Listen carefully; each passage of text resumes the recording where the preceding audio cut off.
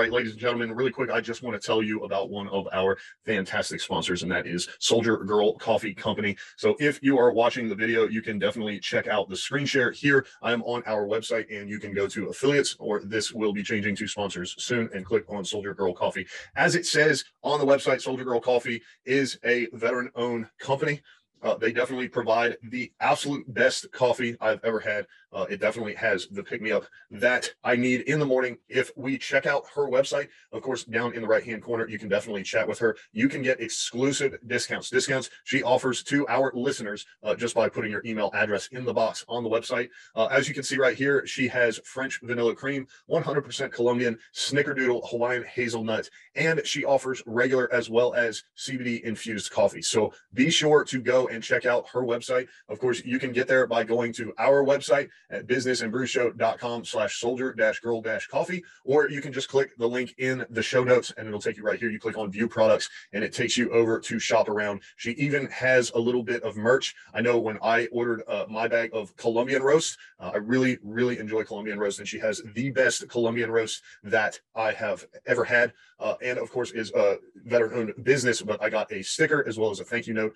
So I really enjoyed that. So now I have my very own Soldier Girl coffee mug that I can drink my Soldier Girl coffee out of. So once again, right now, exclusive discounts just for our listeners. Everybody drinks coffee, whether you're a veteran or a business owner. You're going to need it. You're going to need it for your staff. You're going to need it for your break room. You're going to need it for your house. So go ahead right now, click the link in the description, in the show notes, right here, right now, and go get some Soldier Girl coffee today. Ladies and gentlemen, I am super excited and absolutely have to tell you about a phenomenal way to build your website and keep it up to date.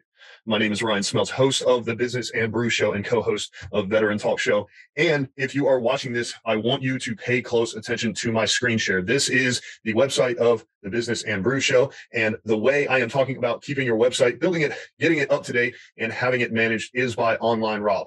So Rob is absolutely phenomenal. And what I absolutely love about this is he was able to customize the website exactly how I asked him. So as you can see, the homepage has a ton of different pictures from different episodes. Of course, here on the episodes page, you're able to listen on your favorite platform, whether it's iTunes, Spotify, Stitcher Radio Public, iHeartRadio, or Castbox. You can connect with us, of course, on Facebook, Instagram, YouTube. Listen to the 5 most recent episodes right here on the website. And of course, you can find our sponsors such as Soldier Girl Coffee and, of course, Online Rob. So the best thing about this is, as you can see on my screen, if you're watching, Online Rob is a veteran-owned small business. He will design, build, and manage the entire website for you. That comes with free unlimited updates, a domain name, your business email, and a logo if you need it. All included for our listeners is only $2.99 per year. As it says right on the screen, there are absolutely no contracts and no hidden fees. I handed this to him. He had it back within a very short amount of time. And anytime I need an update or have a question, he is there to help out. So I strongly encourage you, once again, for our listeners, you can go to businessandbrewshow.com/online-rob, or you can click on the link in the show notes. If you are not watching the video version, the link is definitely in the show notes. Be sure to check out our website. I'm super happy with his work. I'm really excited that I no longer have to figure out where to get an SSL, how to install it. I don't have to install the pixel for my Facebook ads. I don't have to manage any of the analytical tools such as Google Analytics, and I don't have to figure out how to connect the domain or set up a business email. He handles all of that for me for the low price of $2.99 per year. So once again, for our listeners, Online Rob offering this exclusive deal. Be sure to go check it out. Make sure when you fill out the form, you put that you heard about him from us in the How Did You Hear About Us box. Business and Brews Show or Veteran Talk Show. Of course, you can always use my name, Ryan Smeltz. And no longer, as a business owner, will you have to build and manage your own website. Have Online Rob do it for you. Take advantage of this exclusive deal, only $2.99 per year. Best of all, he can handle everything from, of course, a podcast to an e-commerce site. No matter what kind of business you run, Online Rob can handle it for you. So go right now, click on the link, fill out the form, take advantage of this exclusive offer, and be sure to put the show name in his How Did You Hear About Us box. Now, let's get back to the show.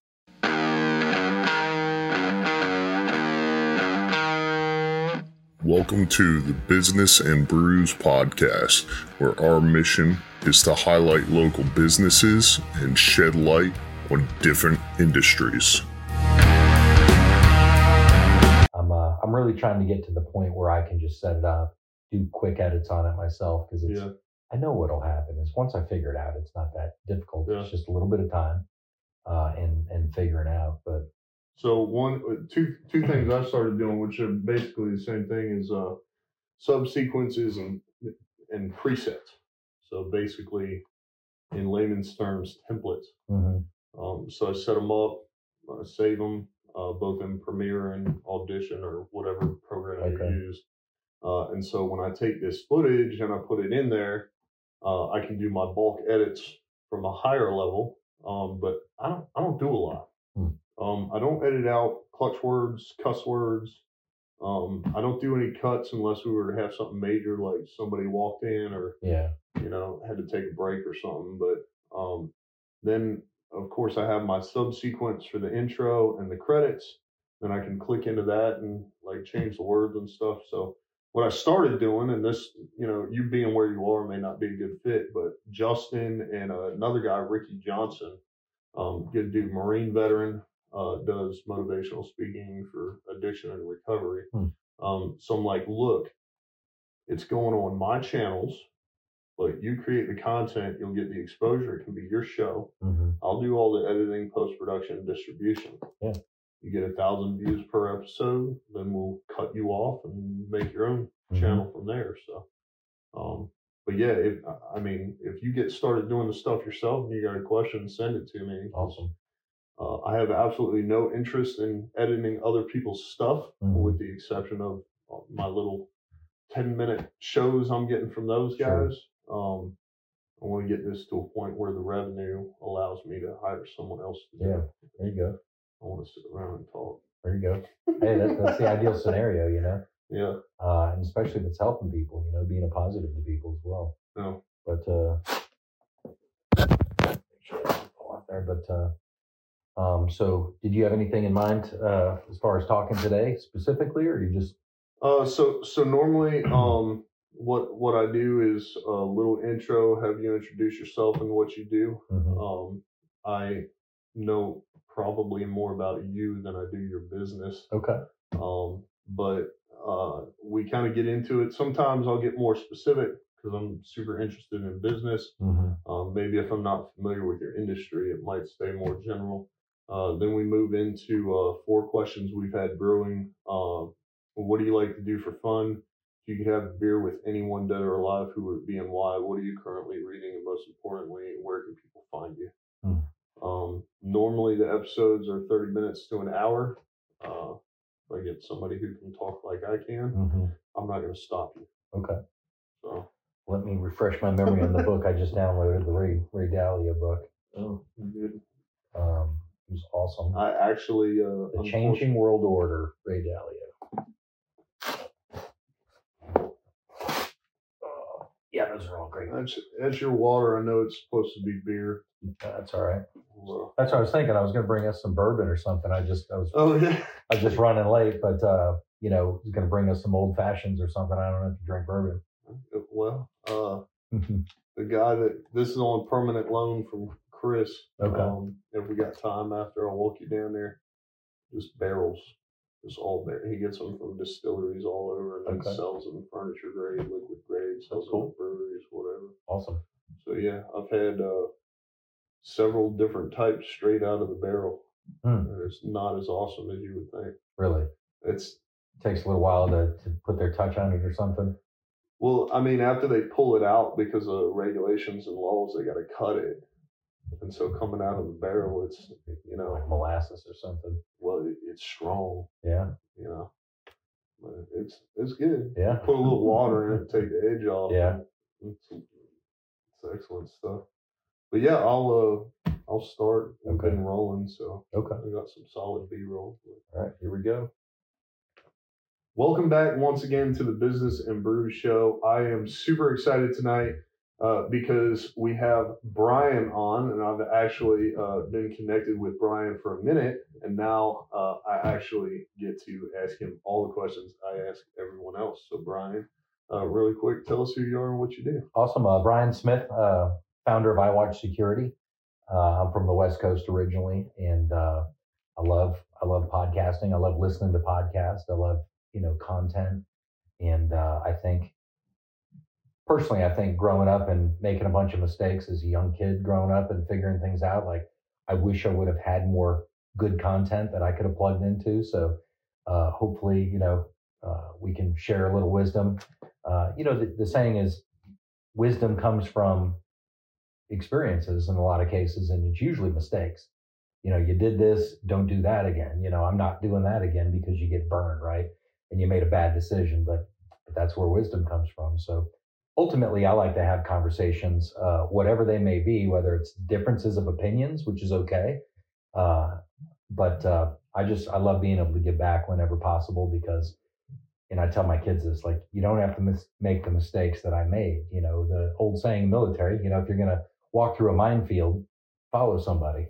You don't have to blow a leg off. Just follow the guy that's been through here 12 times, right? So that's where I think podcasting comes in. Is you get to learn from other people's mistakes, and hopefully, not blow a leg off when you don't have to. Yeah, right. So, in blowing a leg off in business, I have other questions for you. I've blown some of those legs off, believe me. So you said you're from the West Coast, so maybe bring us up to speed, I guess, kind of growing up. And Okay. what, you could go work for somebody. Why start your own business? Sure. And that's a good question. So I was born in Sacramento, California. I claim Phoenix, Arizona, although I went to high school in California right outside of Compton, a place called, I lived in Colton, which is, went to a high school in San Bernardino. It's kind of like the armpit of California. But a couple years there, graduated from high school in Phoenix, 17 years old. 13 days after I graduated, I was at Fort Dix, New Jersey. We were the first or the last basic training through there at Fort Dix. Then from there, I went to Fort Jackson, South Carolina, AIT, Fort Benning Jump School, and ended up in Fort Bragg, January 2nd, 1993. So I don't know why I remember that date. I remember driving New Year's on the road, and it was. So that was your first duty station. Yeah. So that's why you first and last. Yeah. I just did my 3 and got out. So okay. Got out for good behavior. Okay. But I did make sergeant in 2 years, 4 months. I felt like that was an accomplishment. Air assault, school.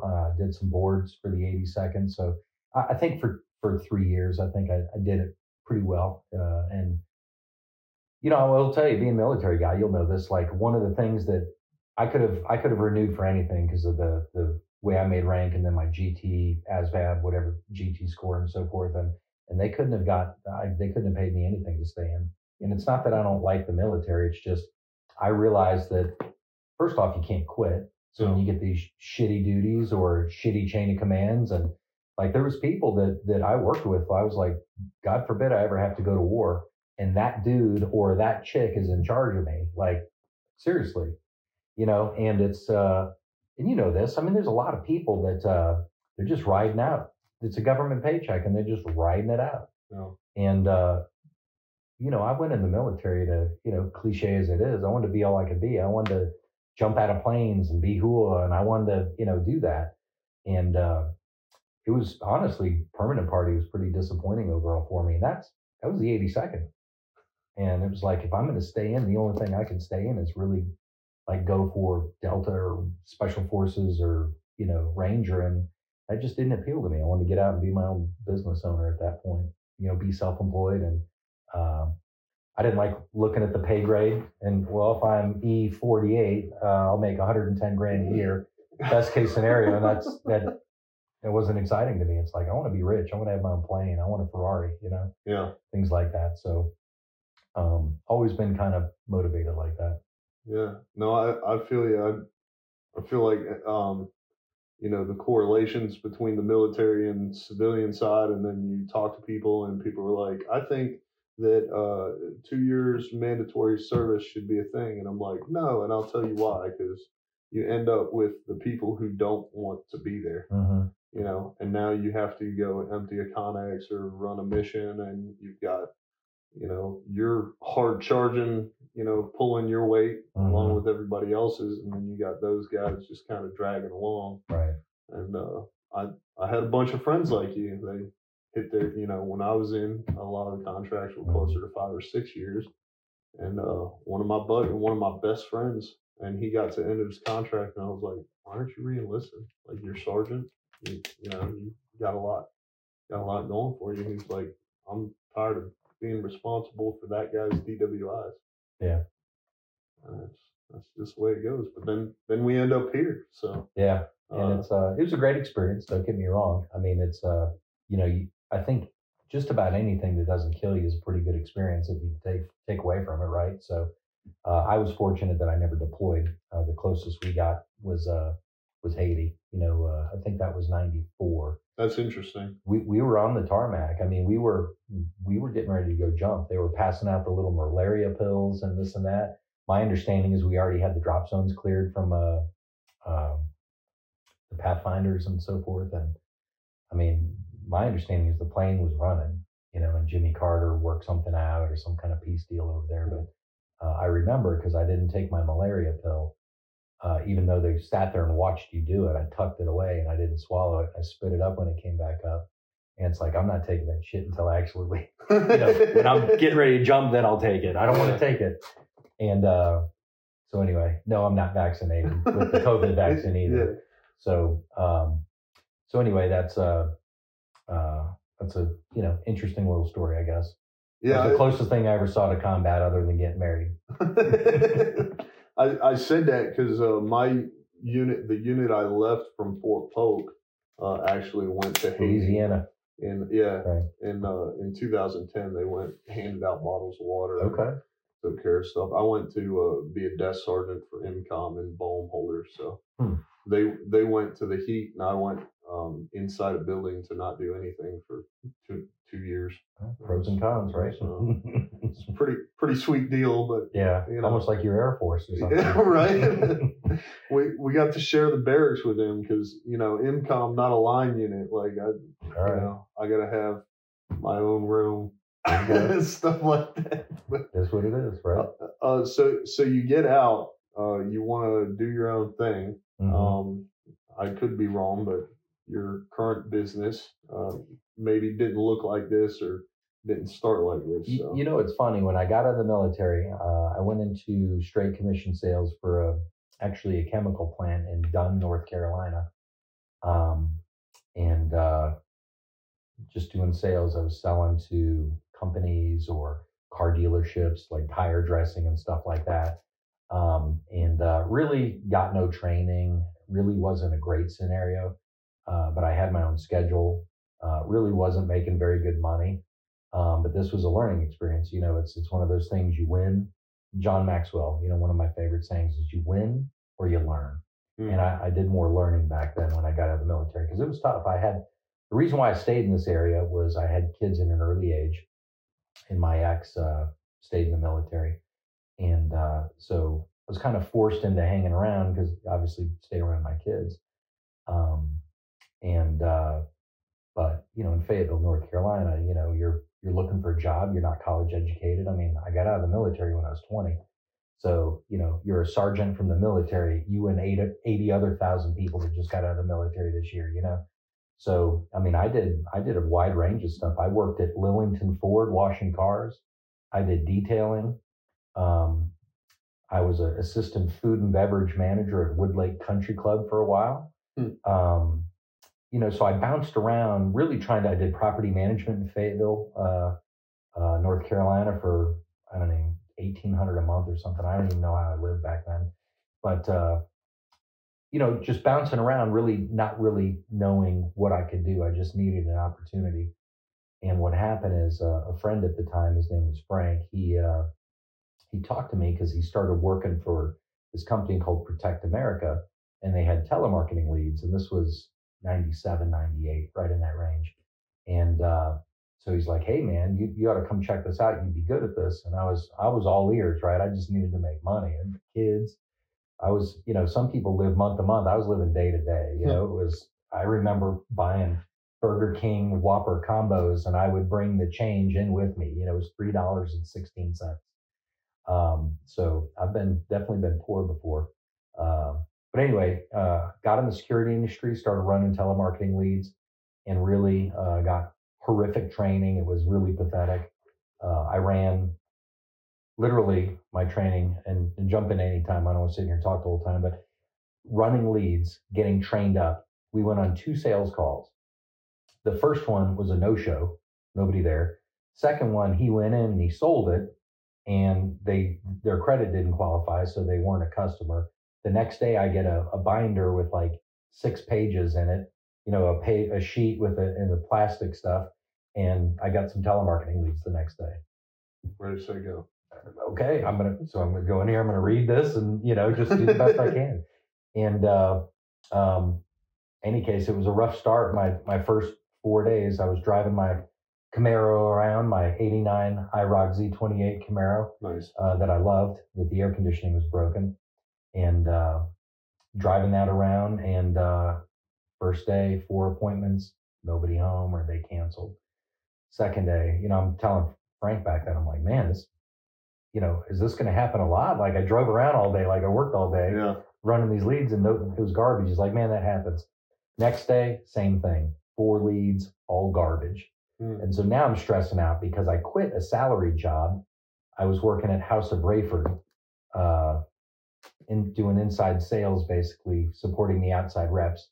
House of Rayford, selling turkeys basically in Rayford, North Carolina. Some of the jobs, but I left a salary position to go do this, and I was, I could not make a mistake. I mean, 30 bad days and I'm evicted. I'm behind in child support. Like life is destroyed, right? So I went into it like this realistically, but so anyway, the third day, finally somebody's there, and I ended up selling it. But it was, this is where one of the things about my personality that I think helps me be self-employed, and I coach people against this when they come to work for us, but I don't have to have it all figured out. I'm very adept at learning on the fly, and I can get started and figure shit out along the way. Mm-hmm. So many people think they have to have all the answers before they move forward. And I think that, Magic of Thinking Big is a book I read a long time ago. It goes, this failure diseases, procrastination and detailitis. You're not going to figure everything out with everything. You're just not. You have to start being able to move forward in a direction, and you have to be able to make a decision. And this is actually Schwarzkopf. I think I'm saying that right. It's been a long time since I've said it, but Norman Schwarzkopf, Desert Storm. He talked about the military. He would go into a scenario, and typical government bureaucrats, bureaucracy, like nobody wants to make a decision because if you made the decision it's wrong, you're nuts around the. It was that guy. Yeah, and so he would go in and he would make a decision, and just making a decision as a leader, so many people can't do it. But the reality is this, is while you're sitting back there thinking about what to do, paralyzed from inaction, I make a decision. Even if I'm wrong, I start going down the wrong path and I figure out I'm on the wrong path. Now I can turn around and start going down the right path. Meanwhile, you're still at zero, and I might have gone backwards a little bit, but I end up forwards quicker than you, because you just got to make a decision, own your shit, stay open to new information. And I have no problem saying, yeah, I was wrong. But I'm moving forward, and I learned from it, and you know what? I'm wrong. Who cares? Yeah, but I'm moving forward. You remind me of me. Somebody once, when I got involved in selling on Amazon, and that's kind of what brought me to the position I'm in now. Okay. But I, held a presentation at the Amazon meetup, and we got done, and he was like, "You're a doer," and I was like, "Explain yourself." And he was like, "You just, whatever it is, you just go do it." And so now I explain to people, I describe myself as the guy who, if you told me to go dig a hole, I would be using my hands, yelling at someone, "Hey, go get me a shovel," right? Because I'm just going to start working, getting it done, and figure it out along the way. That's it. Yeah. I mean, do you feel like some of that or some other traits came from the military, or do you feel like that's more of just who you are as a person? I think it's a combination. I think the military, I give the military a lot of credit for that kind of stuff. Like, for example, and I teach this in my organization, don't come to me with complaints unless you come to me with solutions as well. And be willing to be part of the solution. Anybody can complain. I can find 50 things wrong with the company right now. Who's going to fix it? Who's going to implement it? So those are the things that, that's one of the things I think the military did. But just being a doer, I don't know. It's a good question. It's a really good question because I think I got promoted quickly in a variety of things because I was the doer, because when you gave it to me, I would get it done. And I wanted to do it right, So I think it was in there. I just think the military helped maybe refine it a little bit. Because I was always the guy with the boots and the pressed uniform and always liked to look the part. And I think that's half the battle. I think that's half the battle in sales and business ownership. I like looking the part, and then you got to know your shit. You got to be competent after that. And when you got those two things going for you, I think it's a real good thing. But I think the more I think about it, I think I had a lot of doer in me before, and then the military just refined it. Yeah. And then, you know what I think it did? I think the military rewarded me being a doer by getting promoted quickly, by getting to go to, air assault school, which is something I really push for. I think the military, in the chain of command that I had, by rewarding me for being the doer, it kind of helped me. It's positive reinforcement. So I think it helped me become more of a doer, while simultaneously kind of developing a little bit of a disdain for people that don't do. Because in reality, is in the military or in any job, really, it's like if you're doing your job and you do it excellent, well, just give it to Ryan because he'll get it done. Meanwhile, the shitheads, they get less responsibility because they're not doers. They know if you're the boss and you give it to Ryan, he's going to make sure it gets done. And so there's good and bad with that. And I think the bad with that in the military is that guy's making as much money as I am, and I'm the one, that gets stuck with the shit because I'm going to make sure it gets done right. Whereas I think in private business, that guy's not going to make what I'm going to make. Yeah. Because I'm more valuable. Yeah. And so that was one of the things I didn't like about the military is that shithead he's been here 5 years longer than I have. He's worthless. I'm getting stuff dumped on me and he's making more money than I am. All the guys that you went in with got out as specialists, E4. Yeah, I mean, I don't know anybody that went in my range that got promoted that quick. And I was in a small unit in the 82nd Airborne Division, but again, grateful for the experience. The number one thing about the military, and this is primarily military audience, you think, or just in general? So I guess more business than anything. Okay. But happy accident. A lot of my guests recently have been veterans. Okay. I am, so all right.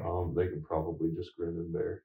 The one thing I like about the military that I really preach about, physical training, PT, throughout, they're running your ass off. It's a 5-mile run. You're just hucking it, this and that. And you hit that corner and you're coming back towards the barracks and you're like, you're finally we're back, right? Finally. And they hang that left turn, mm-hmm. and then they go burn your ass for another mile, and half of the people would fall out. Yeah. The thing that I'm really grateful for about the military, just that was mentally teaching you that you got to be prepared. You got to be able to just deal with it when it comes up because it's usually not going to go right. And that particular principle has served me really well. So in business, when people are pissing and moaning about this or something didn't go right or this and that, I'm like, hey, shit happens. Just fucking let's get it done. Yeah. And that mentality makes you more valuable than the guy who's pissing and moaning and, he's shitting himself because he's got to work 3 hours late tonight. It's like, dude, just get it done. Yeah. And I think I directly attribute that to the military and those freaking runs when they would hang that left-hand turn and run another mile, Yeah. And I was really proud to not be the guy falling out. Yeah. That was good for me. Of course, I'm not, I wasn't 230 back then either. So. I always tell people I can run forever. I'm just not fast. But yeah, I had a platoon sergeant who would take us on the longest runs ever down at Fort Hood. And we would get, so you know how it is. There's like, there's this turnaround point, there's that turnaround point, and it was, for the most part, it was a straight line, but depending on how he felt and what we were doing, depending on which one we would turn around at. So he would always mess with us. And when we got to the first one, sometimes the second one, we'd just keep running and running. But when we would get there, he might have us flip around just for a second, long enough to say something, and then turn around and keep going. And he would say, "Oh, great news, guys. We're halfway to the halfway point." Mentally messing with you. Yeah. But so that's... once we get back, now we ran 7 miles. Right. Everybody else is running 4, but we had the commander every time. Why are your PT failures fewer than every other platoon? He's like, we only run it on days end in Y, sir. It makes sense, It makes sense. So you went in, realized, hey, this is a really good experience. Obviously, if you wanted some, you worked for it. You saw good results. You get out. I probably could have guessed that you had been in sales, just because I feel like a lot of business owners have had that experience before. Yeah, I think it's it's definitely the cornerstone of what I've done, and it's tough for me to imagine not having a sales background, being self-employed, but definitely started off in sales, in-home sales, ended up in branch manager. As a branch manager, that's what brought me to Raleigh. Raleigh was the office that nobody could do because we were notoriously straight commission in sales. And that's another thing, like people that, first off, if you believe there's a pay gap and that bothers you, like, go into sales. Hey, realtors get paid whatever they get paid. It doesn't matter in your gender. So if you're upset at what you're being paid, you can always be self-employed. And that way you write yourself whatever check you want. Of course, it's easier said than done.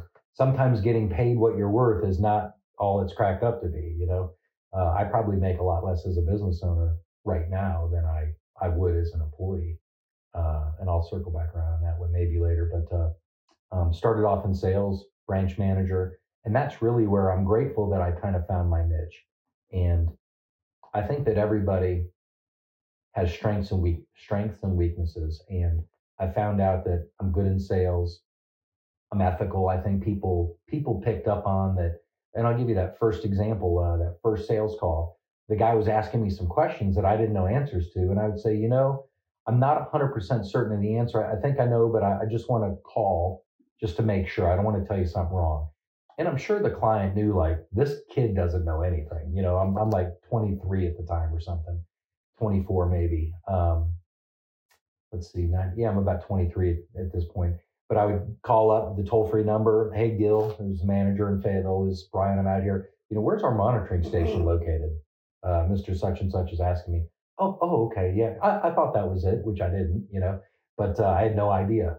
Yeah. And I would get the answers for the customers, and I was learning along the way and, feeling like a little bit of an ass because I didn't know that a lot of stuff, but I was learning along the way. And I think the customer picked up on nice guy telling me stuff, and he's not lying to me. And then back then the product kind of sold itself a little bit, free alarm system. What's the catch? You sign up for $30 a month and you get the stuff for free. But so that got me going, and then branch management. And then I grew Raleigh to the #1 office in the country for that company. And really grew to the point where we were doing, I remember one month we were doing like 38% of the national company's volume out of my office because I knew how to sell, I knew how to hire and train, and I felt like I was a good leader training people and stuff. And I give the military a lot of credit for that as well. It's, PLDC, primary leadership development course. You got to take that to become a sergeant. I'm glad you spelled it out, because when I finally got to go, that's a long story, but it was ALC, Advanced Leadership Course. Okay. Yeah, they change the letters like once every 4 years. Got to keep everybody on their toes, right? Yeah. But so that was back then. And then I worked for that company for a while, and then I got recruited away to another company. Circumstances changed with that company.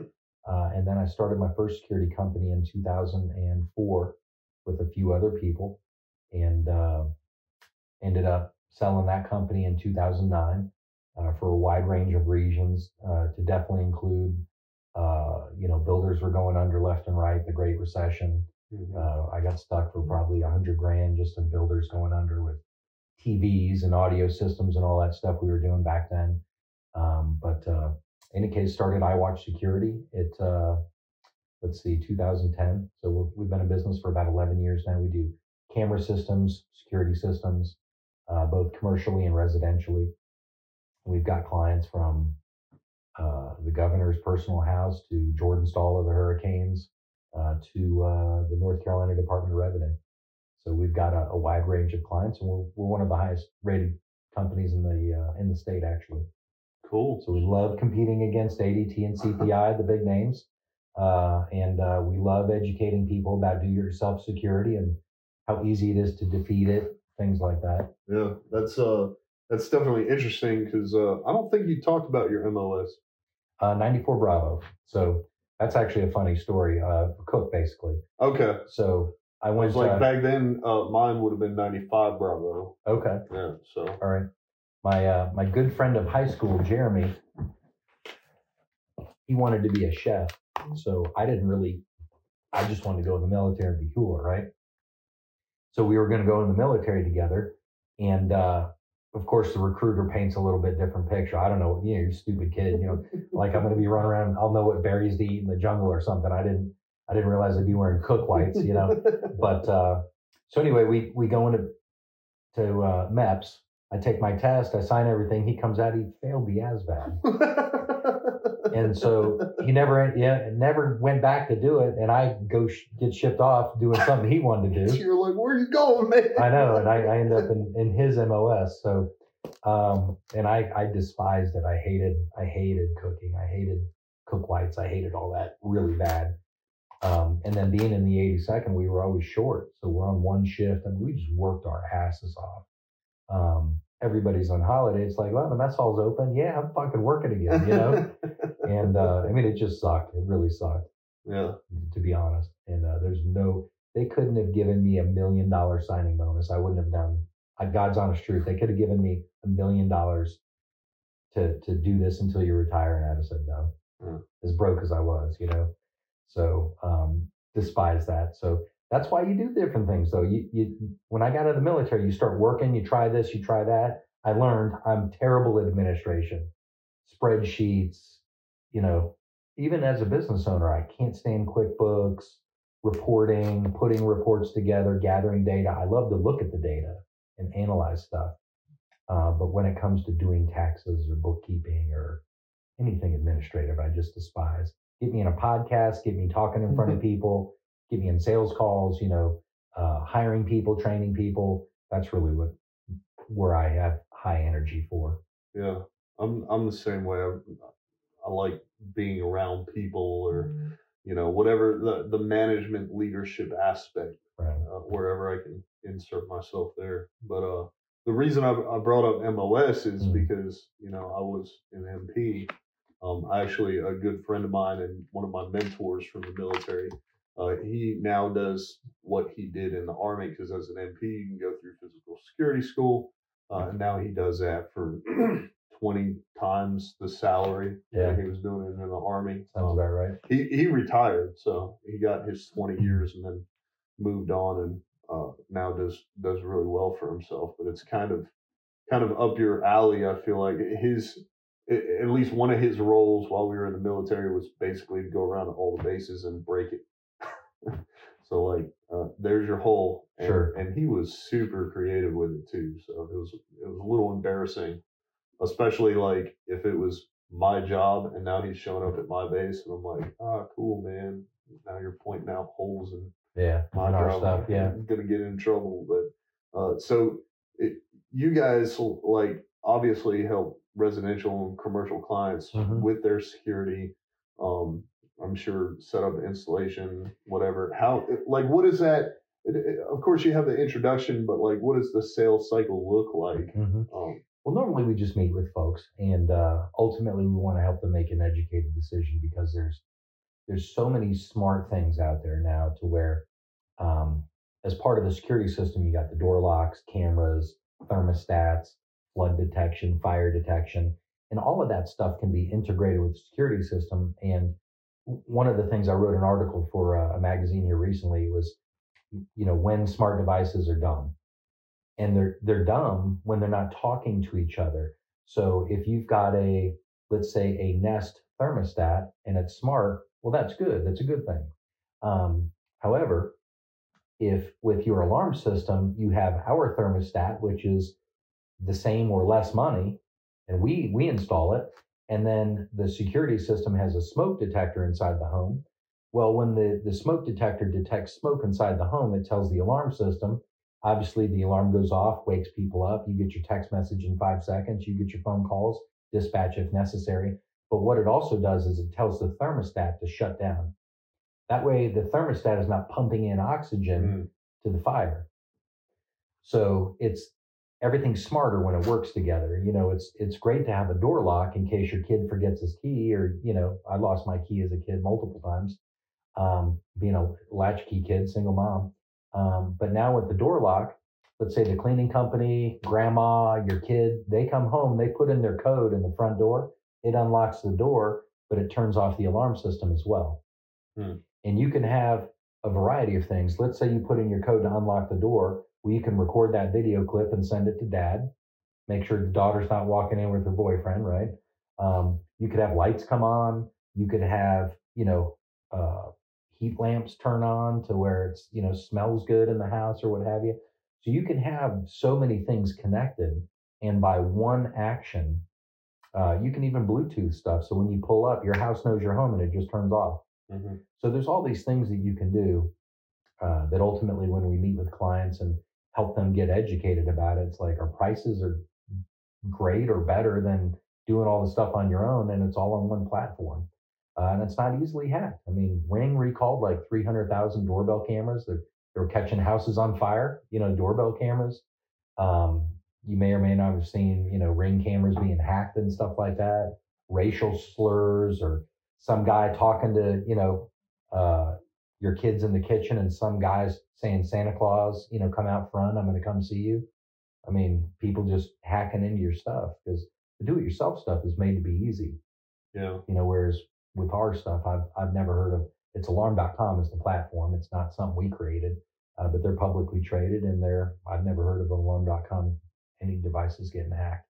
Where someone's looking at your stuff, Yeah, I've heard of that, and I've started asking questions of people because we don't have anything crazy like that. I mean, we're working on buying our first house, so Sure. You may be getting a call from me, but I said because my dad has the Ring, and I asked him, and I feel like he even said one time that he saw or he came home or something, and the garage door was open, and there was apparently no concern. There was like nothing that happened, but I'm like, what happens when your neighbor gets home and they use the garage door opener and that opens your garage door or something like that?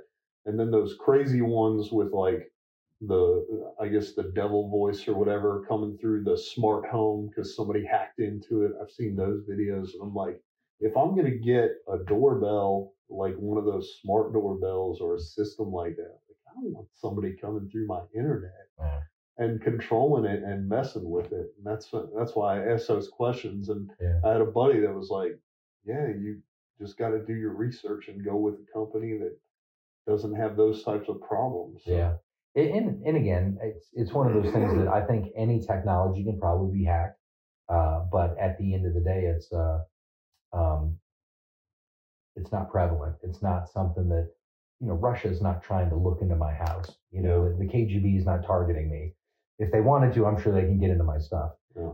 But the other thing is, the other thing I'll say about home security, since we're talking about it, and security in general, is cameras are not security. This is the biggest thing we're dealing with right now. People think cameras are security. And first off, you can buy a $5 part that'll plug into your phone and it'll jam Wi-Fi signal. So if you've got Wi-Fi cameras around your house, I got my camera. It's illegal, but it's not terribly difficult to do. I can walk up to your house and it'll blind anything that's on the Wi-Fi. And you've got do-it-yourself systems that are operating on your Wi-Fi. Cameras are on the Wi-Fi. So, it knocks out all of that. So that's the biggest thing. And then even if they don't knock it out, I just kind of joke around about it. It's like, I don't want the cops to have a video of the guy with the hat and the mask that killed me. Yeah. He got into my house and he killed me while I was sleeping. I don't care if they have video of that. Yeah. I want the alarm to go off at 3 a.m. so I can grab my 9, which is very close by, and protect myself. Yeah, protect myself. And and I don't need the cops.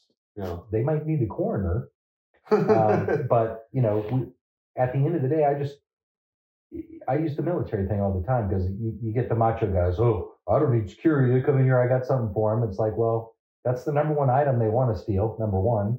Yeah. Number two, if your weapons are not protected, some shithead steals your stuff and does something with it. Now you're putting my guns at risk. Yeah. Because you didn't protect your weapons. But number three, we had lots of guns at Pearl Harbor. It doesn't matter when they catch you off guard. It's one of those things that you got to have some reaction time. I don't want to come home and somebody's in my closet. Yeah. Because they got you. I told them down here, we were discussing options about cameras that already exist and, whether or not we should get more. And I said, well, really all that does is tell them who did it. So it's like, we can find it. Yeah, we can find the person. Right. You said the masked person. A guy with a hat and a mask on, which is very common. Now, maybe you get an idea of his body type and his eyes. Yeah. And if it's at night, you can get some grainy video if it's dark. So these are all the things that we talk about. And at the end of the day, when you're talking about your home and your family, monitored security systems should be number one. Then secondly is cameras to complement that. That's the way it should be, based on my opinion, doing this 23 years and just looking through all the scenarios. So that's my 2 cents for what it's worth. That and $5 will get you a latte at Starbucks. Yeah.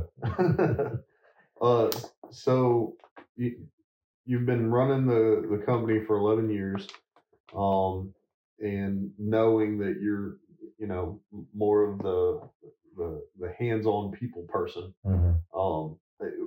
What does your process look like? When do you get involved in new hires? How involved are you with them, and how much training, especially given your experience, how much training do you offer before you kind of kick them to the curb? Well, I think it depends on the position, and we're still relatively smaller organization, but when we hire someone, if they're not coming with any skills, you have to run them through the gamut. For example, if they're in sales, they're going to do a lot of ride-alongs. We're going to be getting them on the internet. We're going to be, ideally tell them call up CPI. Tell them you want to quote for your house. Have them try to sell you, so you can understand what they're doing, and then call ADT and call SimpliSafe. Call these companies to get an understanding.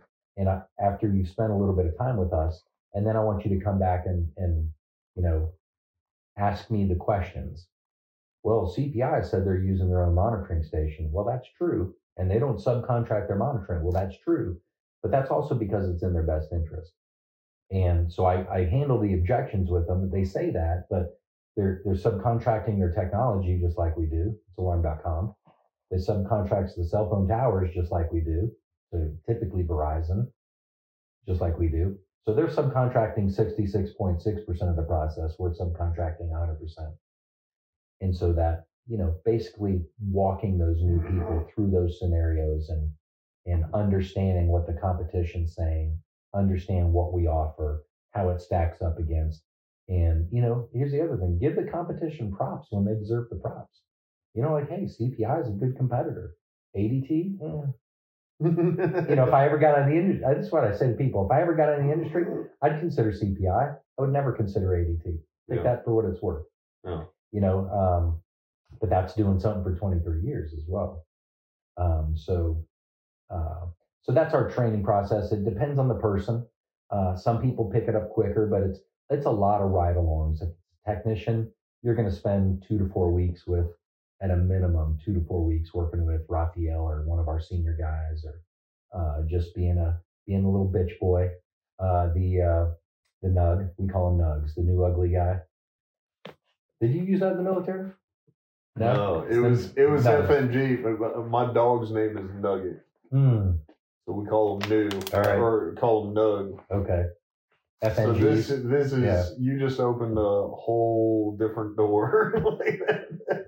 Yeah, we call them FNGs in the Army, but Nug. Nug, new ugly guys. Yeah. So, I always just tell people, it's like, it's going to be on your, I'm not going to shove you out there because it's my reputation on the line, but you need to let me know when you're ready. And, for example, an installer, he works, and as a good trainer, he's going to, okay, just sit back and shut up, let me do the whole first job and get to understand the next job. I'm going to show you how to do these sensors and these sensors. So they learn along the way. Now it's going to be, okay, you're going to do the job and I'm going to sit back and I'm not going to do anything today. You're going to do it all. You're going to talk. You get in a jam, just look at me. I'll know you're struggling with something. They ask you a question, but that's where you're watching me, then you're doing it with me, and then you're doing it while I'm watching, and then get to the point where you did the whole job. I'll just go do some basic stuff to help out with, but then it's like, all right, you're ready for your first job, And a good rule of thumb, don't do anything the first time without asking somebody. You don't get paid to make decisions. You get paid to execute. And so if there's a question mark about something, text Raphael, text me. I'm very liability conscious as a business owner. Yeah. Don't make decisions. Yeah. It's not your role. It kind of reminds me of the military, or like my brother owns a plumbing company, and he's very similar. He's like, at the end of the day, if you're talking about digging a 10-foot ditch, might as well just make that phone call. Like, right. You're talking about a huge job. Like, go ahead and pump the brakes and ask real quick. And here's the thing. If Raphael said it, well, you're good. It's on Raphael now. Yeah. And Raphael has to talk to me. How'd you come up with that decision? Because Raphael he's my senior guy. He's got the ability, because I trust his decision making. And if he makes a mistake, we're going to have a conversation. We're going to talk about it. We're going to learn from it and move forward. But that's one of my weaknesses as a leader over the years has been being too much of a mama hen, too much of maybe a little bit of a control freak, not letting go of stuff, having processes running through me too much. So that's something I've had to work on over the years, to where it stagnates the growth of the company. If I have to make every decision, people need everything to run through me. It bottlenecks a lot of the activity and decisions, and ultimately the people don't grow as well. So you gotta. So what have you done to like address that? How do you, if you're used to something, how do you kind of switch that?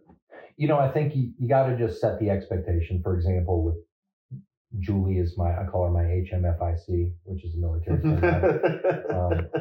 But when she was dealing with switching the phones over, we recently switched from AT&T to Verizon, because AT&T is teaching white people with the problem and that sort of thing. So I didn't want them feeling guilty with my money.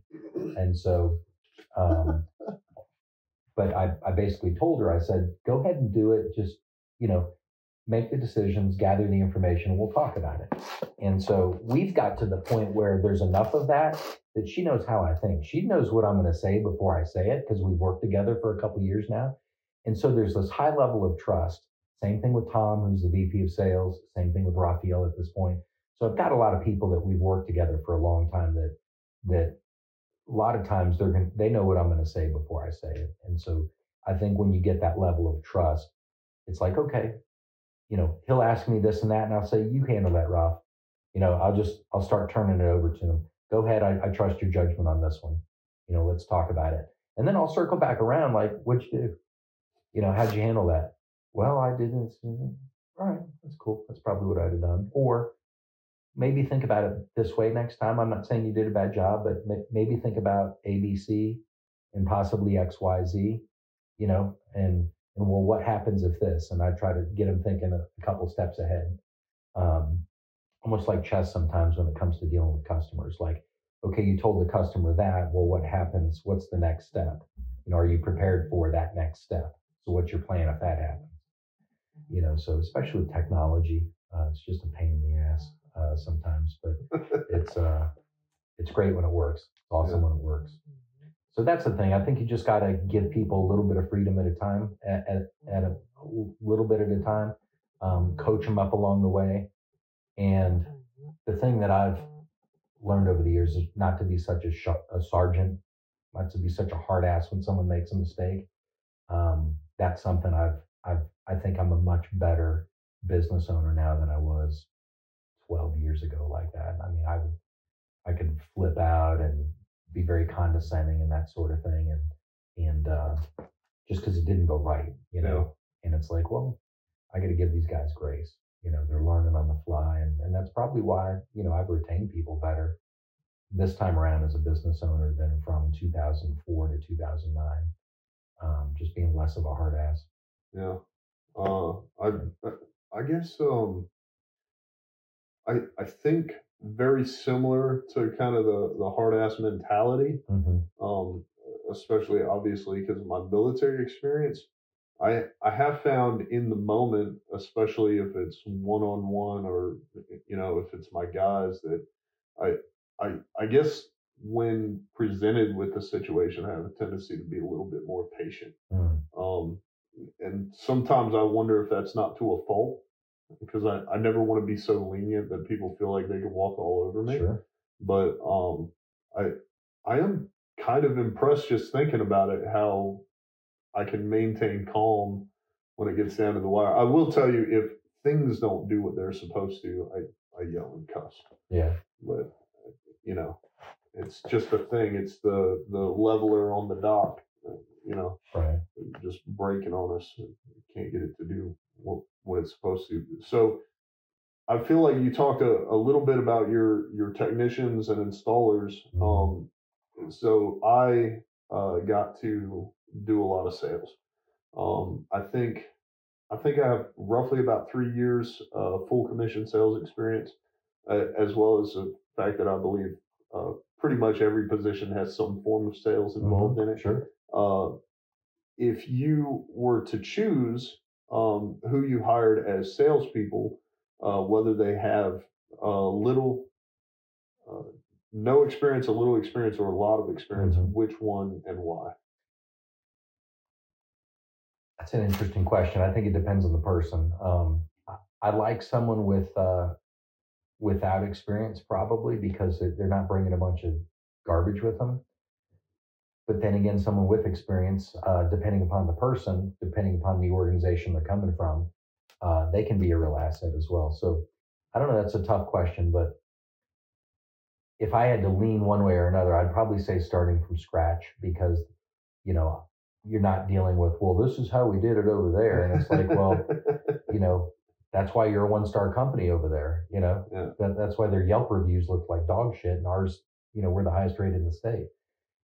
So, and that sounds cocky, but it's like, you just have to kind of deal with that mindset that, well, why'd you do it that way? Well, it's really drill down into why you're doing it that way. Is it easiest for you, or is it best for the customer? Is it efficient? Is it productive for the company? And so I just think you deal with more of that versus I'd rather have, what I'd rather have? I want a young Brian Smith. Man, I would go through frickin' walls for $100,000 a year. I was willing to learn. I was willing to listen. 6 days a week, 12 hours a day. I was a machine, because when I finally got an opportunity that I could make money and I could get ahead and pay child support and pay all my bills and get a Corvette and, like I actually started living a good life. It's like, man, I was so motivated, and I didn't have any industry experience when I first started. I was just that young, moldable, ambitious, probably borderline cocky for some reason. But, I just always had a belief in myself that I could do well. So I think I'd rather start from scratch if I have the choice, especially in a straight commission scenario. So a lot of your veterans are going to want some kind of guarantees or this and that, and they get guarantees, but you don't. Yeah. It's like, Yeah, especially, I mean, full commission. I think I agree with you. I like training people in sales, and I've seen that. Of course, I will say I had one guy. I trained him when I was in sales, and he was just an old soul. Um, I want to say he was in his 40s, maybe, and at the time I was late 20s. And he just didn't take much. It was basically like we went down the company requirements, basically, and then he just took it from there. And he was a talker, and he was a people person. That pretty much did it for him. Yeah, so, sounds like he's wired for sales. Yeah, some people are, some people are not. So. It was one of those things where one of my biggest concerns, and I could kind of always tell when I interviewed someone, when we got to the pay structure, whether or not they were going to be like, oh, it's full commission, let's go, or, oh, it's full commission, I gotta go, and we got to that point and he didn't flinch, he didn't blink.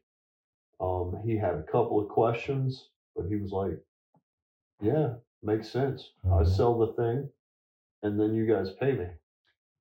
And what a lot of people don't know, especially if you're listening to this, a lot of times when you're straight commission, you're getting max value because the company has no cost until you produce.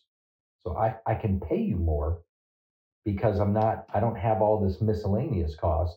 When you have someone on, let's say you have 10 people on salary, well, the reality is you're making less as a top producer than that slug because the company has to look at the salaries in a whole.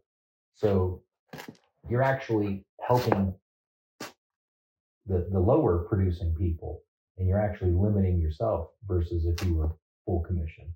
And as a business owner, I'm still straight commission. If the company is lean on money, I'm the last person to get paid. I've not paid myself multiple, countless times before for payroll because, you got receivables or this or that. And I'll tell you, everybody in the company has had a pay raise in 2021 except for me. You should talk to the boss about it. My boss is an asshole. But at the end of the day, it's like I'm playing for the long term, though. Yeah. And don't feel bad for me. I mean, I'm going to get by this year. But at the end of the day, it's like I'm trying to generate net worth at this point in my life. I'm 47. This has got to be. This is going to work for me, and I'm going to make it work. And there's a lot of times where, we just bought 5 computers, we just bought a new truck, we do all this kind of stuff, and I'd rather give my people raises this year. We're doing our dinner, Christmas dinner at Sullivan's. I'm going to drop probably $3,000 on dinner. We got some holiday bonuses and stuff like that. It's because I want to take care of my people because the people take care of the company. Yeah. And my employees are my number one customer. Yeah. So I want to take care of my customers. Yeah. And so that's my thought process on it. Yeah. Just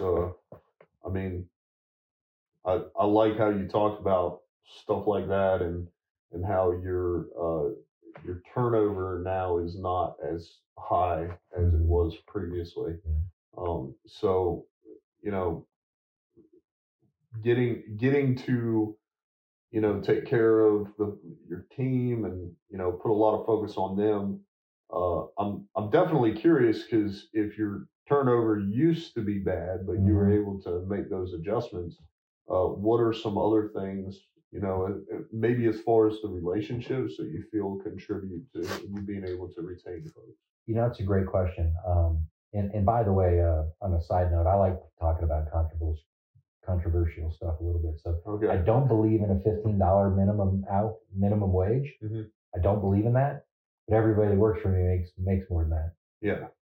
So it's all relative to the business, and it's all relative to the value that you provide. So anyway, that's just a little side note, but I'll tell you one mistake that I've made in the past that I don't make anymore is,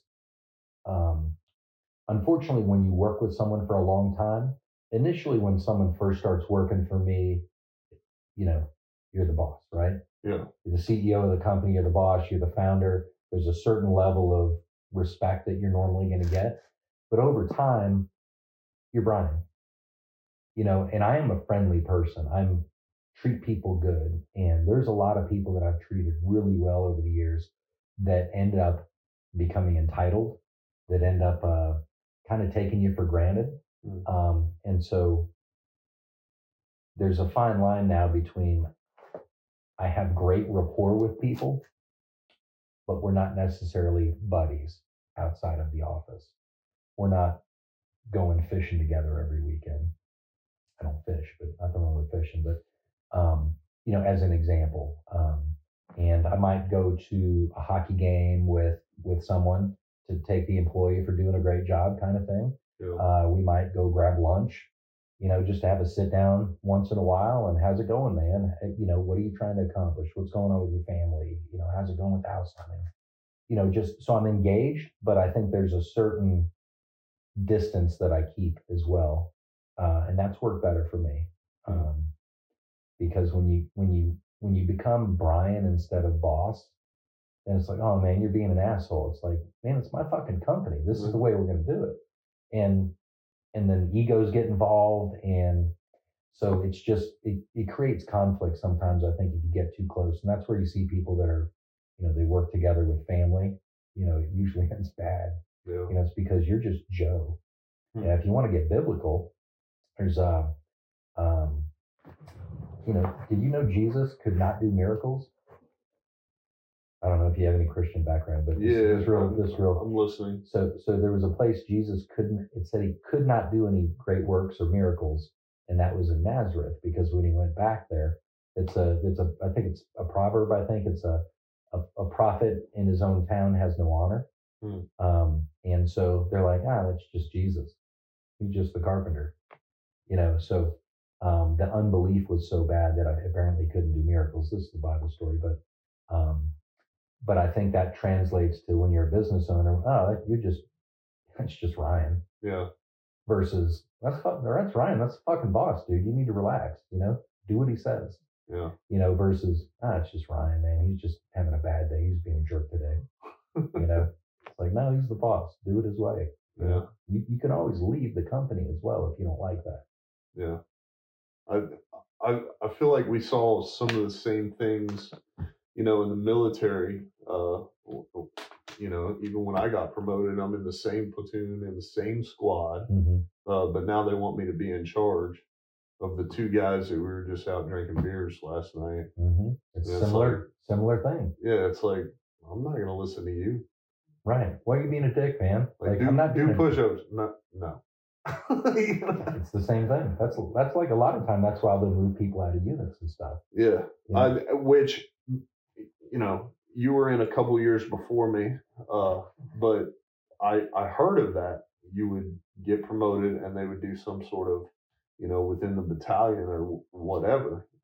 But then when I got promoted and I started to see other people go from specialist to sergeant, specialist to corporal, and they were in the same squad, and they would just give them a team of people from that squad. And I'm like, I just don't think this is really good, especially for corporals with implied authority.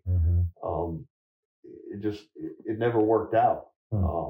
And they kept doing it. I mean, a lot of those people saw further success, so eventually they would PCS or whatever and move on. But I think there's a lesson to be learned there. Yeah, I think so too. Yeah. I mean, it is what it is. And if Jesus couldn't do miracles, it's a pretty big deal, Yeah, right. So that would be something that I definitely learned. What was the question? It was about learning, hiring, and training people. What did I learn? Yeah. So I'm really just curious, like what your development process looks like, really. So you bring people in, you train them. It sounds like you do pretty well at building those relationships with people. It contributes to your retention, but I think so. Yeah. It sounds like you we were talking about a book earlier that you read. Mm-hmm. So you're obviously into personal growth and self-development. Definitely. So how do you communicate that, especially if you get someone, maybe they're a top producer and they couldn't care less about a book? Like, how do you kind of share the love, so to speak? How do you motivate them to grow? Yeah. I think just by being the example. I think you got to just when you're having conversations with people and you're leading them to success, and they're getting value from what you're talking about. And one of the things that I will do is I will reference books a lot. For example, Rich Dad Poor Dad was a great book. And it talks about the difference between wealthy and poor people. It's poor and middle class people work for money. Rich people have their money working for them. And so when I talk about a principle and I reference a book a lot, so that might be one book that I'm referencing talking about money management. If I'm talking to a salesperson about Secrets of Closing the Sale by Zig Ziglar, one of the things I remember from that book is the government does this all the time.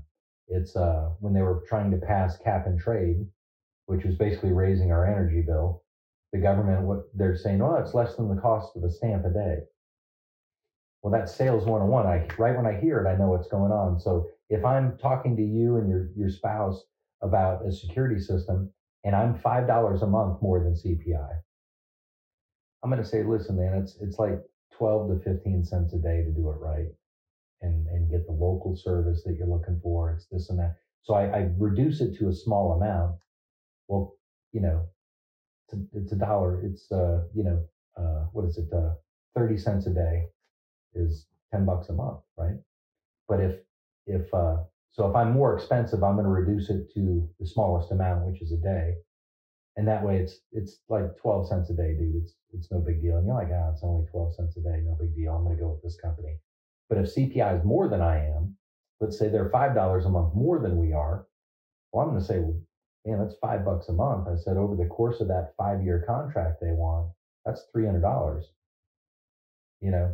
So if I'm more expensive, I'm breaking it down to a small amount. If they're more expensive, I'm multiplying it towards 3 or 5-year contract. Yeah. And so it's the same thing. It's just I'm putting the spin on it. And so ultimately, when the government's saying, well, it's just the cost of a stamp a day, they're using the sales technique. And so, well, yeah, 50 cents a day times 356 days a year, that's like $150, right? You're trying to raise my energy $150 and every single person, so, but that's when I'm talking about that to a salesperson or someone I'm trying to get motivated. If I can teach them something and keep referencing books, then they start realizing like, okay, well, that makes sense. So we got it from that book or we got it from that book. And I think that's one good way to kind of lead people to, if you want to, Albert Einstein, he said I'm going to paraphrase it. It's foolish to, the same level of thinking that got you in this mess is not going to get you out of the mess. What got you here won't get you there. What got you here won't get you out. Yeah. And a lot of the time, so you got to keep getting new information and you got to keep changing your perspective. And I love conversations, about vaccines or COVID or mandates. I mean, I enjoy those conversations. I kind of enjoy political stuff as well because I don't know what I don't know. Yeah. And that way I'm always open to new information. One of my favorite sayings is this: is what do you clean your ears with? Q-tips. You don't. Oh. You clean yours with cotton swabs. Yeah. Q-tips is the brand. Yeah. And we're all branded. We all are. So that's why, for example, if someone says, oh, they're telling me about global warming and this and that and blah, blah, blah, without me even taking a side, I'll say, okay, well, sounds like you're really passionate about climate change and global warming. Let me ask you this. How much has the temperature increased? And they get this look over their face. It's like, if you're telling me about climate change, the one thing you should know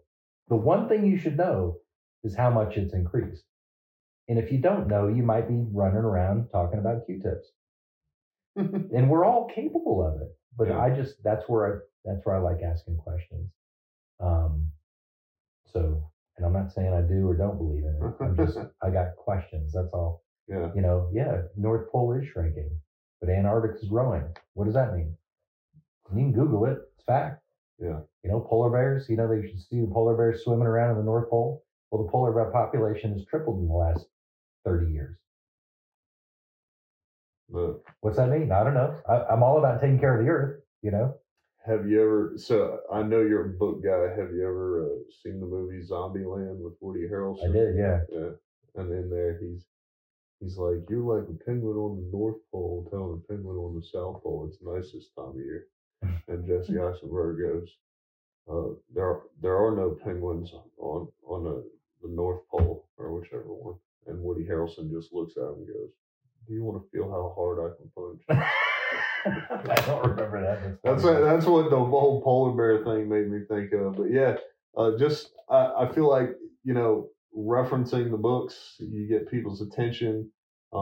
It's kind of reinforcement. Next thing you know, they're like, okay, well, he knows this stuff because he read that book. So, maybe I should read that book. So do you read most of your books?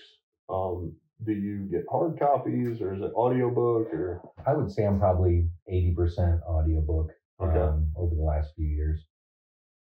I used to be in a really good habit. I'd love to get back into it. I would read 15 minutes in the morning and read before bed, just that positivity to start your day.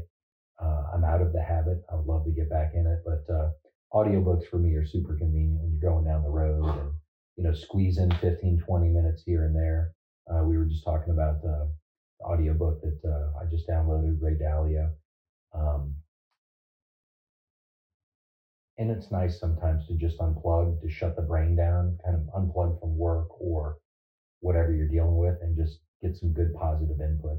Yeah. But I like audiobooks. In a perfect world, I can sit down and read. And the advantages to reading is I really used to highlight a lot of stuff that would jump out at me. And that way you could always go back and pick up the book and just scour through what you highlighted within 3 minutes. And you kind of refresh your memory of all the stuff that jumped out at you. The other thing I like doing too is going back, rereading a book that you haven't read in a long time. Yeah. And all of the things that you highlighted, yeah, that's great. But then there's all these other things that are jumping out at you now because you're in a different place mentally. Yeah. And it's like when someone says, oh yeah, I read that book. It's like, okay, there's audiobooks I've listened to 10 times. Yeah. Because I hear things differently now than I might have a year ago or 2 years ago or 3 years ago. Great book, Never Split the Difference by Chris Voss, former hostage negotiator. I mean, there's so much wisdom in that book. You're one of many people to bring it up, and I don't think I've listened to that one. That guy's awesome. Yeah. I mean, just imagine this is like, he's an FBI negotiator, and your family's kidnapped in Haiti or something like that, and he's got to get them back, and he doesn't really have much money to work with. I mean, how do you work through that, And for him to, it's tactical empathy. It's like, like Jedi mind trick that you can really implement a lot of that kind of stuff just by tactical questions and listening and understanding their personality type and really, people want to be understood. And if you can give people the respect that you're really deeply listening to them and you care about them, you can get a long way. And so that's really a lot of the book is about that kind of stuff. It's not just some bidding strategy, although there's some of that in there, but tactical empathy is what he calls it. Yeah, now can't remember if I downloaded it or not, but I feel like on the past 3 episodes I tell people I'm in the middle of Fortitude by Dan Crenshaw again. Okay. Again. Yeah. And I'm kind of at a point I'm like you, I have to have content.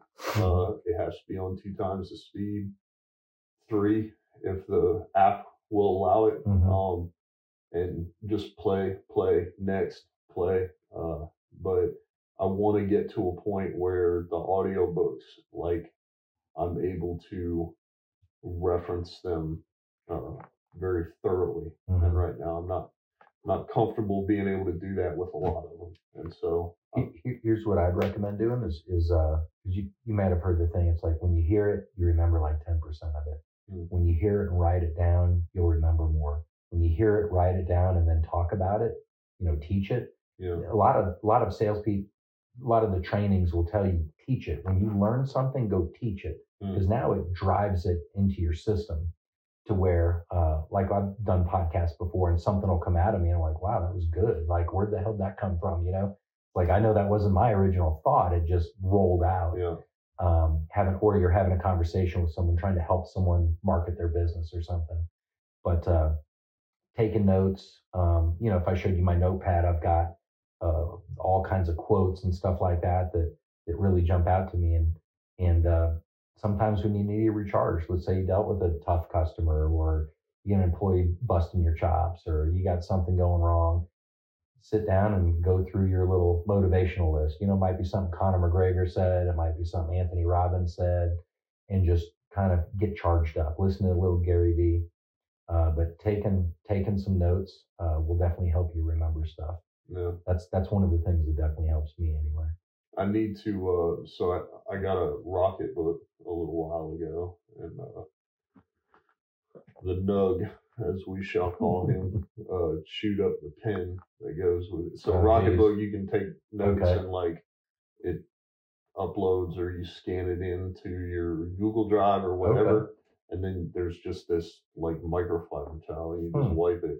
So it's like a never-ending notebook. That's pretty cool. Yeah. Which I like, because I have notebooks, and then you run out of paper and you gotta get another one or whatever. So I'm a huge tech guy, and I'll store all my notes on my phone, but I need to do what you're saying with my Rocket book. Just get another pen and or maybe stay consistent with it. The thing is, if it goes on the calendar, you'll typically do it. So maybe it's something you put on your calendar for every Friday at 3:00.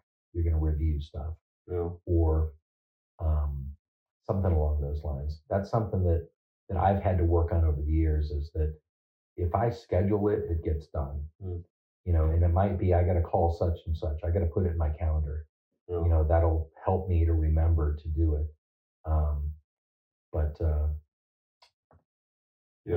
I have a rolling checklist in addition, just because there's some things that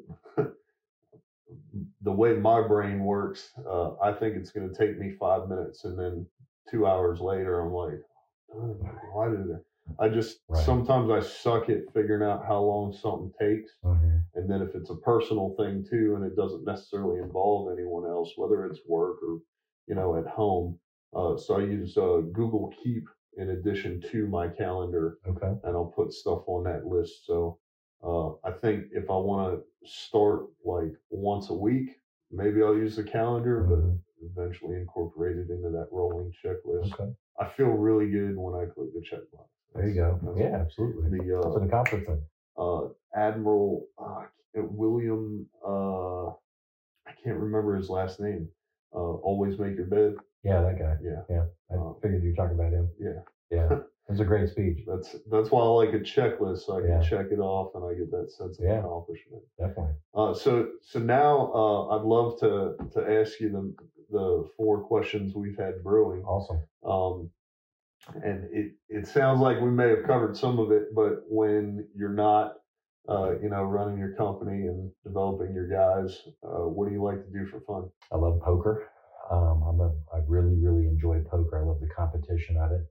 And I never would have guessed how much business would come from poker. Poker's like any organization that you're a part of or people that you're around regularly. It's just great networking. They get to know you. But I love the competition of it. Winning a World Series of Poker ring is on my bucket list to win one of those. So I definitely enjoy cash game and tournament poker. Okay. Yeah, definitely fun. They did a lot of that downrange. I can spell it. That's about it. Okay. I really enjoyed the atmosphere. Yeah. And I'll hang around, but then somebody asked me if I want in, and I'm like, I don't really know what that means. Right. So we referenced it, but the Ray Dalio book, or any other books that you want Ray, to talk about. I just downloaded this today, so it's The Changing World Order, and I'm on track 4 right now. I'm a big Ray Dalio fan. His first book, Principles, was really, really good. That's definitely one of those books to go through multiple times, take notes. One of the number one things out of that book that I love about Ray Dalio is he wants to stress test his perspective always. So if I think it's a bad idea to take a vaccine, for example, or the coronavirus vaccine, well, I'm going to stress test it. I'm going to go have conversations with people that really think I should take it. And I want their perspective because hey, you're a smart guy. You think I should do A, B, and C. Why do you feel that way? Well, what do you think about the VAERS, adverse reporting? What do you think about that? Like, you're discounting those, or so it helps me refine my perspective. But I'm really excited about this book because it's the Changing World Order, and it talks about how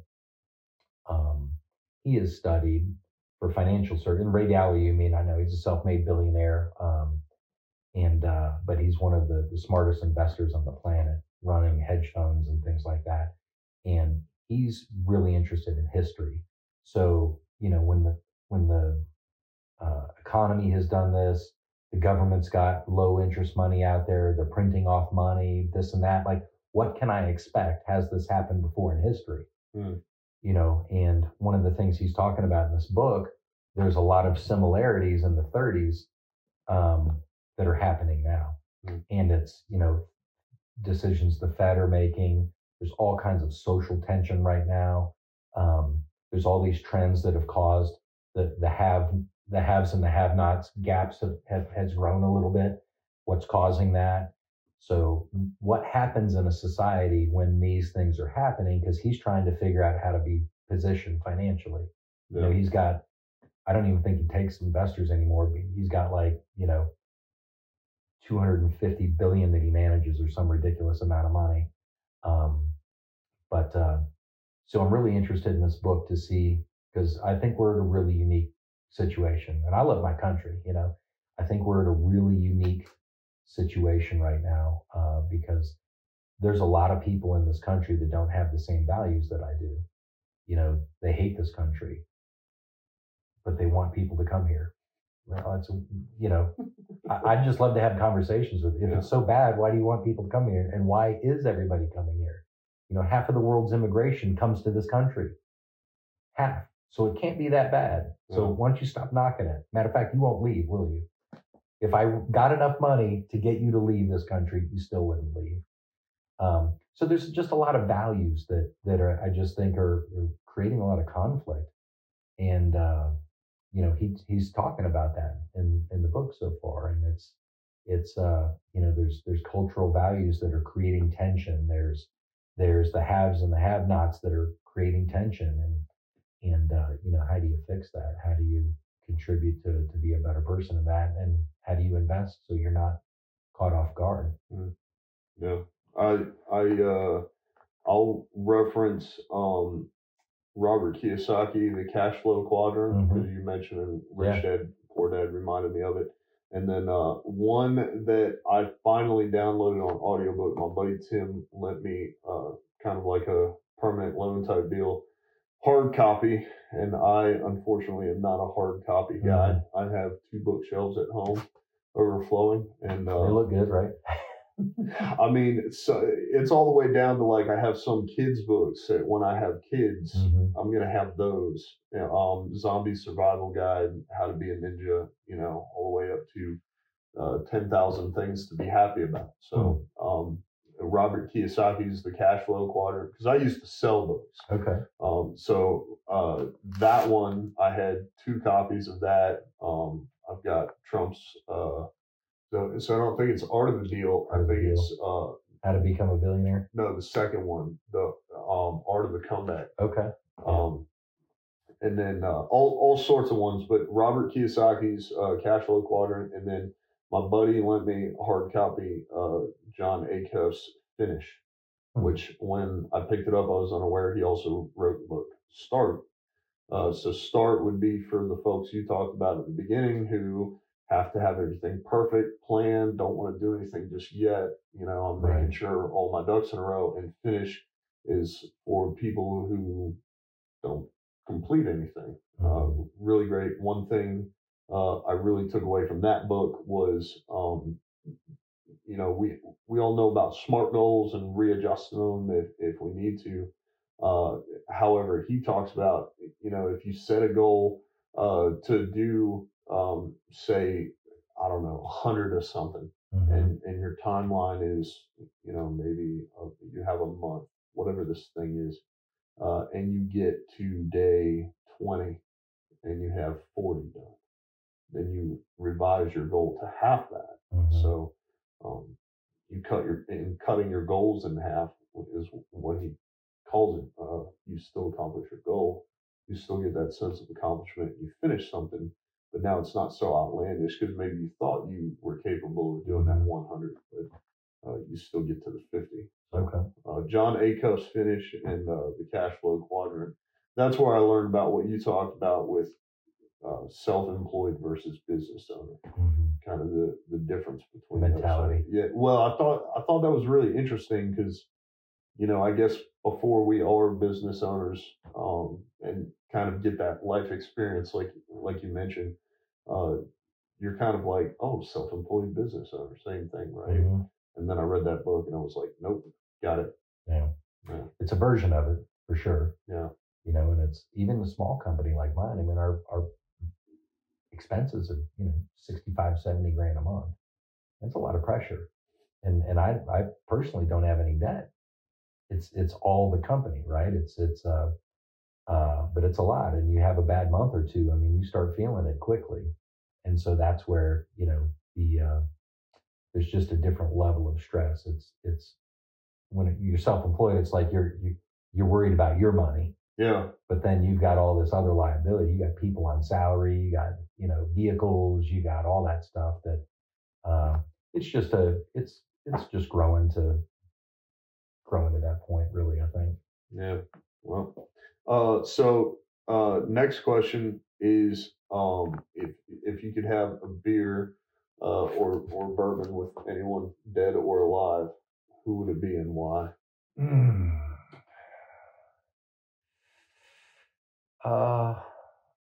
Frank Sinatra came to mind first. I don't know why. I just think he lived, like I always said, like, I don't know that I'd change my life with a lot of other people because I'm pretty happy.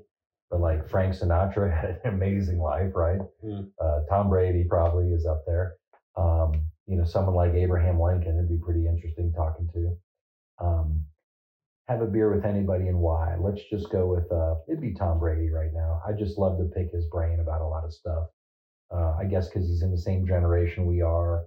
The guy's just, all he does is win, man. All he does is say the right thing. He seems to be a great dad. Seems to be a great husband. Good-looking guy. Married a woman, makes more money than he does. Like, man, the guy just does everything right. And he's getting better in his 40s when everybody's declined well before that. So the guy's got some stuff figured out. I'd love to pick his brain. So it'd be Tom Brady. Yeah. Have you read his book, The TB12 Method? I have not. I recommend it. Okay. I feel like the end of it is a little bit of a how-to / sales pitch. Okay. Which is kind of a swing and a miss for us because we're not trying to play NFL. Yeah. Or at least I'm not. Yeah. Athletically. Yeah. But the beginning and the bulk of the book is excellent and talks about this stuff. I actually haven't listened to that one in a while, so I might have to go back now. Yeah, I'm gonna have to check that out. I'm a big Tom Brady fan, if you will. And Tom versus Time on Facebook was a great 5-part series of videos on Facebook. That was really good. I've re-listened to that probably 3 times each. And in there you get to see how Giselle is really, I think they make each other better. I think that I'm single, but if I'm going to end up with someone, it's going to be that kind of a scenario to where you both make each other better. But she's on top of her game too, mentally. You can tell from the conversations and stuff. But just seeing the adversity, seeing Tom talking about how, dealing with the haters, because obviously you're doing podcast, you're putting yourself out there, so you're gonna start hearing little chirps. I've heard I'm an alcoholic. I've heard a bunch of nonsense about me as well, and it's like, and I'm just some little turd in Raleigh, North Carolina, But Tom Brady, I mean, think about this. Everybody has an opinion about Tom Brady. Yeah. Everybody. I don't even watch football. Like, I can't. Right. I can't. I can barely spell it. Okay. I just growing up. I think at this point my dad claims that he wasn't a sports fan, but I feel like if it was football or NASCAR, the TV was on, and me and my brother, we just never caught it. Yeah. I played baseball for 9 years, but once I got into the Army, I will tell you, I will get into that Super Bowl party. The Wings don't have a chance, but other than that, like, I don't even think I knew who Tom Brady was until I met my fiance. Okay. Because she is, well, if you ask her, the only Tom Brady fan. But I was leaving work, full commission sales, closing late, make it happen anyways, working with a buddy. He was like, thanks for hanging out with me and, making sure I got the job done. I was like, as much as I love you, bro, I don't want to go to this Super Bowl party. Because it was, I can't remember the year, but the Patriots were down. I said, I don't want to go because she's going to be mad or upset or whatever. And I show up in the time I left my territory to when I got to the Super Bowl. They were not only pulling ahead to win, but she was also standing in front of like a 60-inch flat screen TV, screaming at it. And that's just something I don't get. So, huge Tom Brady fan, but more for Tom Brady. Don't know much about his football or anybody else's football. Yeah. All right.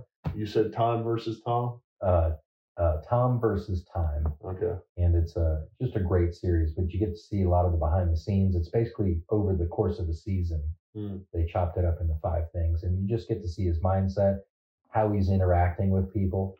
Like a great thing, he's in Montana off season with it was Julian Edelman, it was Amendola, and they had a couple wide receivers. He's out there with his quarterback's coach and this and that, but they're out practicing in the off season in Montana. But they also did fun stuff. They're out there riding dune buggies and stuff. But watching Tom Brady ride these guys, Edelman's running for the 7th time on a route, and they're just getting this route perfected. And Tom's like, when you're fucking cheating me, Jules, you're cheating me. Like, come out of that break. You need to run hard. And Julian's bitch, well, you're not out running. Tom's like, it's not my fucking job to run. Like, do your job. But they're going at it. They're just. But that's where the iron sharpens iron. They love each other, they respect each other, but man, they're breaking each other's balls because they're trying to get it right. Yeah. And that shows up on the field. So it's he goes to Tampa Bay. That impact, his mindset impacted the entire team, and obviously they won the Super Bowl. And he had talent around him and all this kind of stuff, but just the mentality of going in there that we're going to be the best. We're going to drill. And the guy just all he does is win, and you can hate him for it all you want, but it's his mindset for a lot of it. Yeah. But that's the Tom versus Time. You get to see a lot of it. You get to see some of the humility and the stuff he deals with on the back end, but it's really good content. Inspirational for sure. I'm going to look that up. Yeah. Especially if your girl hadn't seen that, she'll love it too, because you get to see, Giselle talking to him after a loss and things like that, and like it's just building each other up. And I'll ask her, but if she can't chuck an iPhone or scream at a television, I don't know if she's into it or not. All right. Yeah. So last and probably the most important question: whether someone needs security for their home or business, or somebody wants to start their own business or maybe security business, where can people find you? Well, I Watch Security, Raleigh, North Carolina. iWatchSecurity.com. We're headquartered here in Raleigh. And we cover from pretty much the coast to about Charlotte right now. If you want to start a security company, I actually don't recommend it. And I truly, truly mean that with every ounce of my body. It's an incredibly tough, low margin business. I joke around, but I'm not joking. Like, I would be a multi-millionaire already had I gone into roofing or something where you go out and you do the job, you do it right, and you make money. So the security industry, the business model that's out there is you go out there and you take care of the client, and you got to invest a lot of money in a lot of cases to be competitive. You know, zero down, $45 a month, 99 down or something. Well, as a security company, we're investing like $1,000 in that account. Yeah. Like, I got commissions, I got technician, I got equipment. I mean, basically putting an iPad in your house, and then all the sensors and drills and trucks, and it's not a great industry to get into. It's just I see what you're saying. It's Yeah. like you've got all this up front you've got to cover right before Before you use start- the word investment. long term. Yeah. If you're starting, if you got $10 million laying around and you want to wrap it up in security accounts, get into it. Yeah. But at the end of the day, it's just not a great industry to be a small company. No. That's why you see a lot of small companies come and go. You got these big companies that have all this money, the Spectrums, the Time Warners, the CPI, ADT, Brinks, all these massive companies that you're competing against. And we have to be competitive, and we have to offer similar type things to try to meet customers' needs. Then you got do-it-yourself security, trying to get everybody thinking they can install this stuff themselves and pushing out garbage. Quite honestly, just easily defeated stuff that anybody that sits down with us and compares apples to apples are like, oh, I didn't realize all that. And it's like, well, yeah, and then we're like this much more expensive, to have professionals dealing with it and better equipment. And so unless you're a glutton for punishment, don't get in the security business. And I mean that with every ounce of my body. Yeah. It's had I been doing many other things, I'd be wealthy at this point. Yeah. No question about it. Yeah. And I don't say that to sound cocky, but it's factual. I mean, we're one of the highest rated security companies in the state out of 800 plus licensed companies. And a lot of our competitors are billion-dollar companies. Yeah. And it's like, we're kicking their butt left and right, but we got to get our name in the hat. And even our Google ads and different things that we do, it's just, they're so much more expensive than they should be because of all the competition driving those things up. And those big companies, they can just drown you with advertising. Yeah. Whereas we got to get out there and hand-to-hand combat, and we got to, we're out there. For example, had I gone into roofing, you go out and you do a $12,000 roof and you make $4,000. Yeah. You don't have to do many roofs. You do one a week, you're killing it, right? Yeah. You've got a great life. I call those, grand slams or, doubles and things like that. I'm out here getting hit by pitches. Yeah. To try to drive in a run. I'm taking one in the leg to try to score, Yeah. That's the security industry. It's sacrifice flies that you're bunting, to move the runner over. It's there's no grand slams with what we do. Yeah. There's home run once in a while. We go out and do a $25,000 camera job or something. That's a home run for us. We make some margin. But the reoccurring revenue model, it's great on paper, and we're doing it. We do it well, but it's just mentally resilient, and don't do it. Yeah. The guy calls you up. I'm thinking about getting into security. No. I give you 3 things that I would jump into right away. Podcasting. We were just talking about this. Someone who can make and edit video. Every business owner should be putting out content, creating commercials, things like that. That's a good business to get into because you can make $50 an hour all day long. You can work for 2 to 4 weeks to kind of drill in what you're doing, a few $1,000 in equipment to really learn what you're doing. And now you just go out and sell yourself to business owners, realtors that need, this or that. You want videos of this this and that. Someone like me is perfectly willing to pay you to create video content. That's a great need that I see, but contractors are getting paid right now. Bad contractors are making tons of money right now. You can't, plumbers, electricians, roofers, hardwood flooring, drywall. If you're in contracting, people are not even returning your calls when you call them because they're just so busy. Yeah. And they're making great margin. Yeah. Didn't have to go to college. You just had to get out there and hustle and learn the trade, and then just be accountable. I'm working on a book. I have a deadline, so I need to get finishing up. All right. Everything I know about business I learned from a high school dropout. My brother never finished school, runs a multi-million-dollar plumbing company. Nice. In North Carolina. So he's probably accountable, and he probably does what he says he's going to do. Yeah. I think if you held a conversation with him, which I've actually, at this point, I've had him on the show twice because we did a very similar thing with him, and then he wanted to put one out. So it was him, an electrician, and an insurance guy. And that was a really, really cool episode. I had him on both those times, but yeah, no traditional business school, no formal training or anything like that. Just a lot of willpower and motivation, and the rest was probably just perseverance. Yeah, accountability, not giving up. Yeah, you tell someone you're going to do it. The client, you say you're going to do A, B, C, do A, B, and C, and it's amazing. 20% of my life with business is just chasing down people to do what they're supposed to be doing. 20% of what I do. And it's manufacturers, suppliers, employees, although I've got a great team right now. I'm very blessed for that.